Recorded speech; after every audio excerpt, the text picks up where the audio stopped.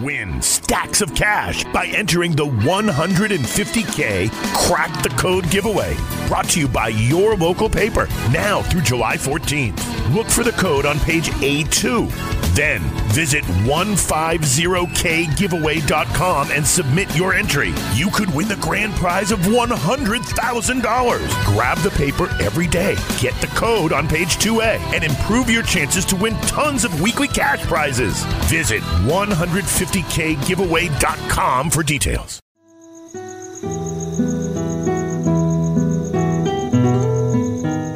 On a summer evening in 1912, a man named Joe Butera sits near the door of his small grocery store and plays a song on his mandolin. It's August 7th, a Wednesday, and Butera is marked for death. So for him, it's a day like any other. 14 years earlier, Butera came to the United States from southern Italy and found his way to Alliance, Ohio. Like many Italians, he settles on the city's north side, across the tracks from the downtown shops and theaters. He and a woman named Rosina start a family and open a small grocery on Front Street. But a sinister force stalks Butera. Would-be assassins blast him with a shotgun and pistols. They stab him with knives and chase him through the streets. Even as Butera plays the mandolin in his shop, he keeps a revolver and a stiletto in his pockets for protection.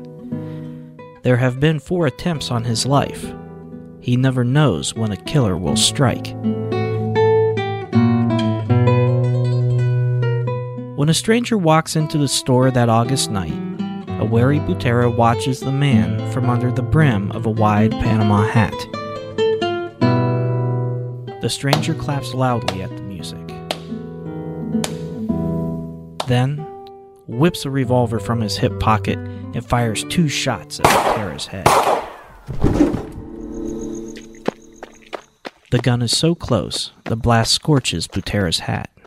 He's barely conscious when he gets to the hospital.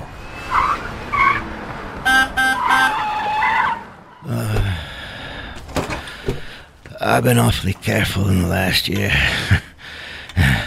and I never thought they'd get me. But they did.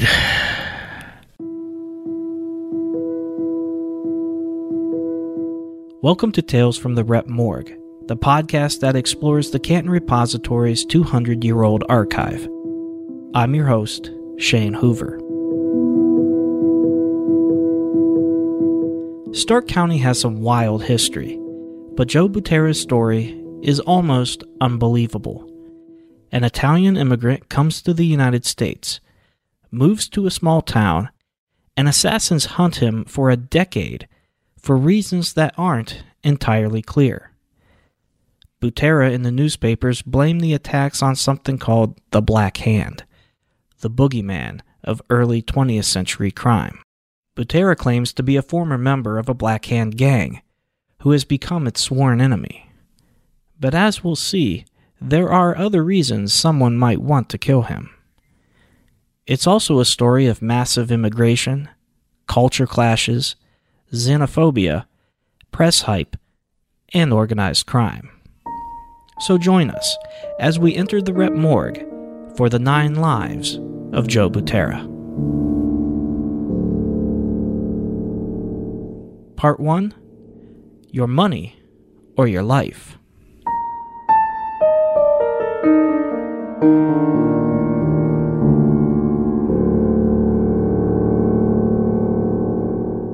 During the first 2 decades of the 20th century, the foremost criminal menace has a shadowy foreign name: La Mano Nera, the Black Hand.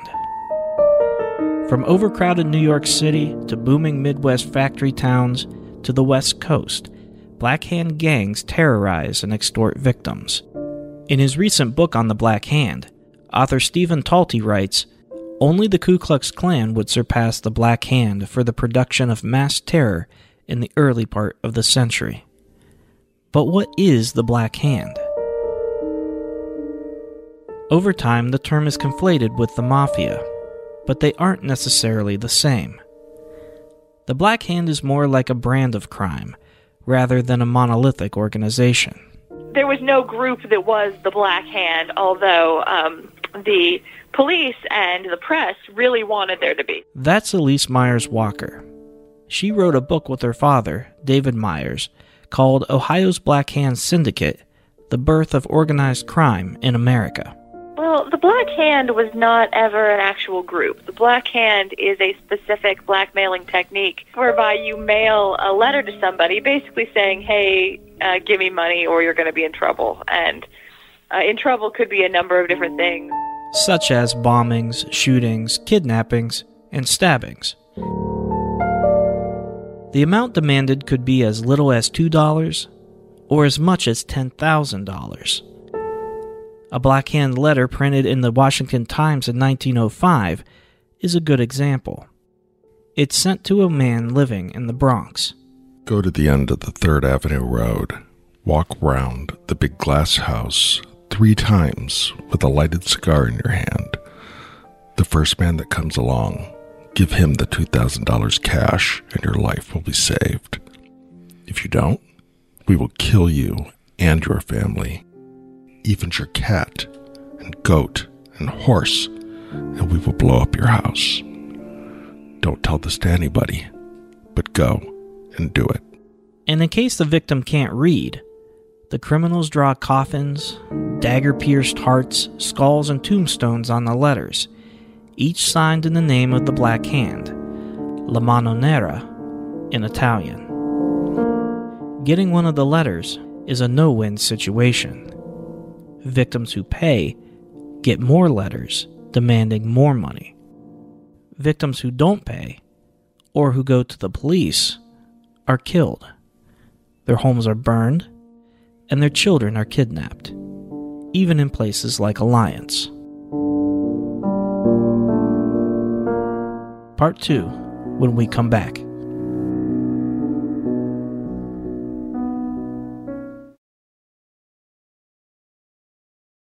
Part 2, Everywhere You Want to Be.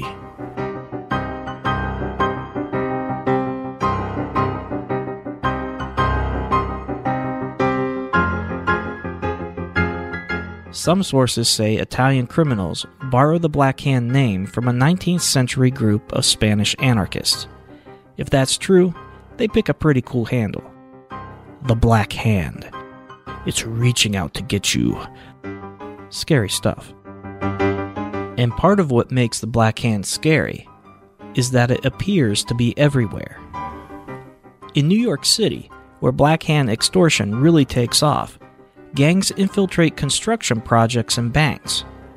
They know who has a fat paycheck, who owns a prosperous store, or who has recently inherited money.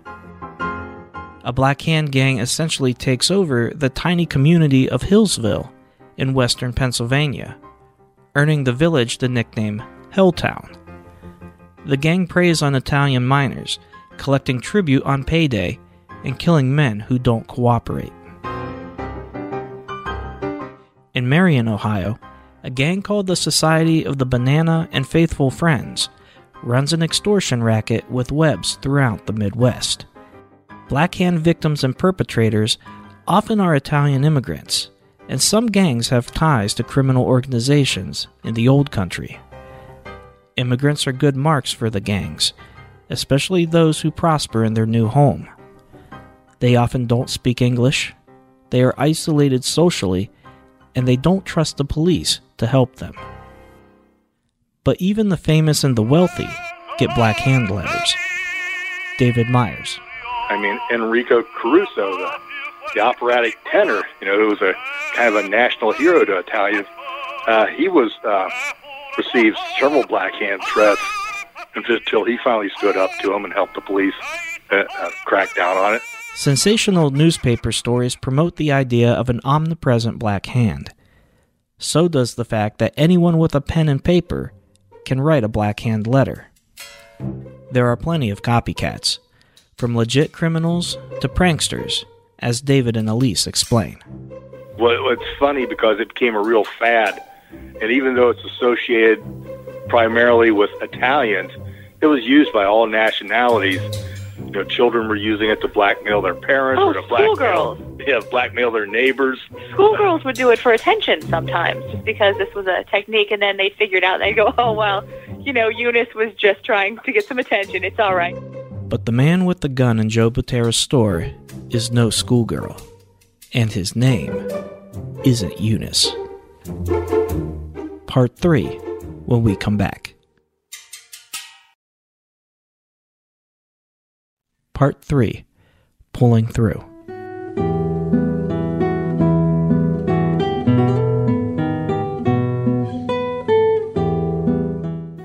Whether a copycat or the member of a Black Hand gang, the stranger who shoots Joe Butera takes off.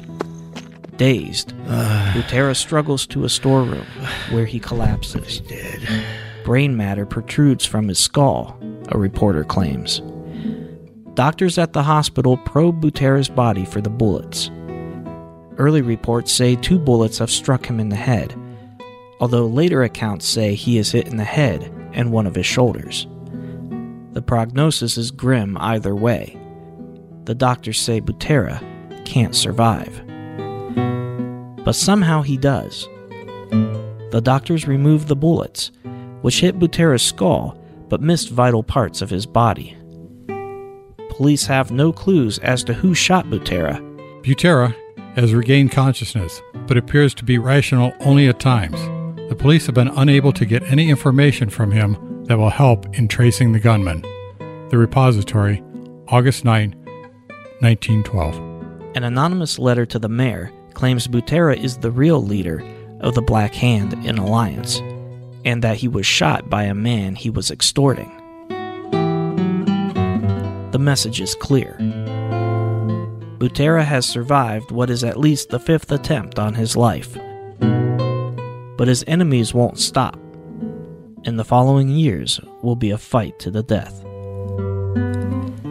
Thanks for listening, and be sure to check out the show notes for this episode at cantonrep.com. Our theme music is Blind by Maidon.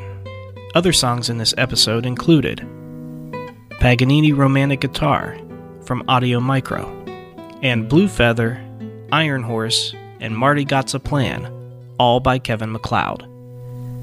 Special thanks to our voice talent for this episode, Joe Martuccio, Tim Bodis, and Bob Rossiter. You can listen to other episodes of the Rep Morgue on cantonrep.com or wherever you listen to podcasts.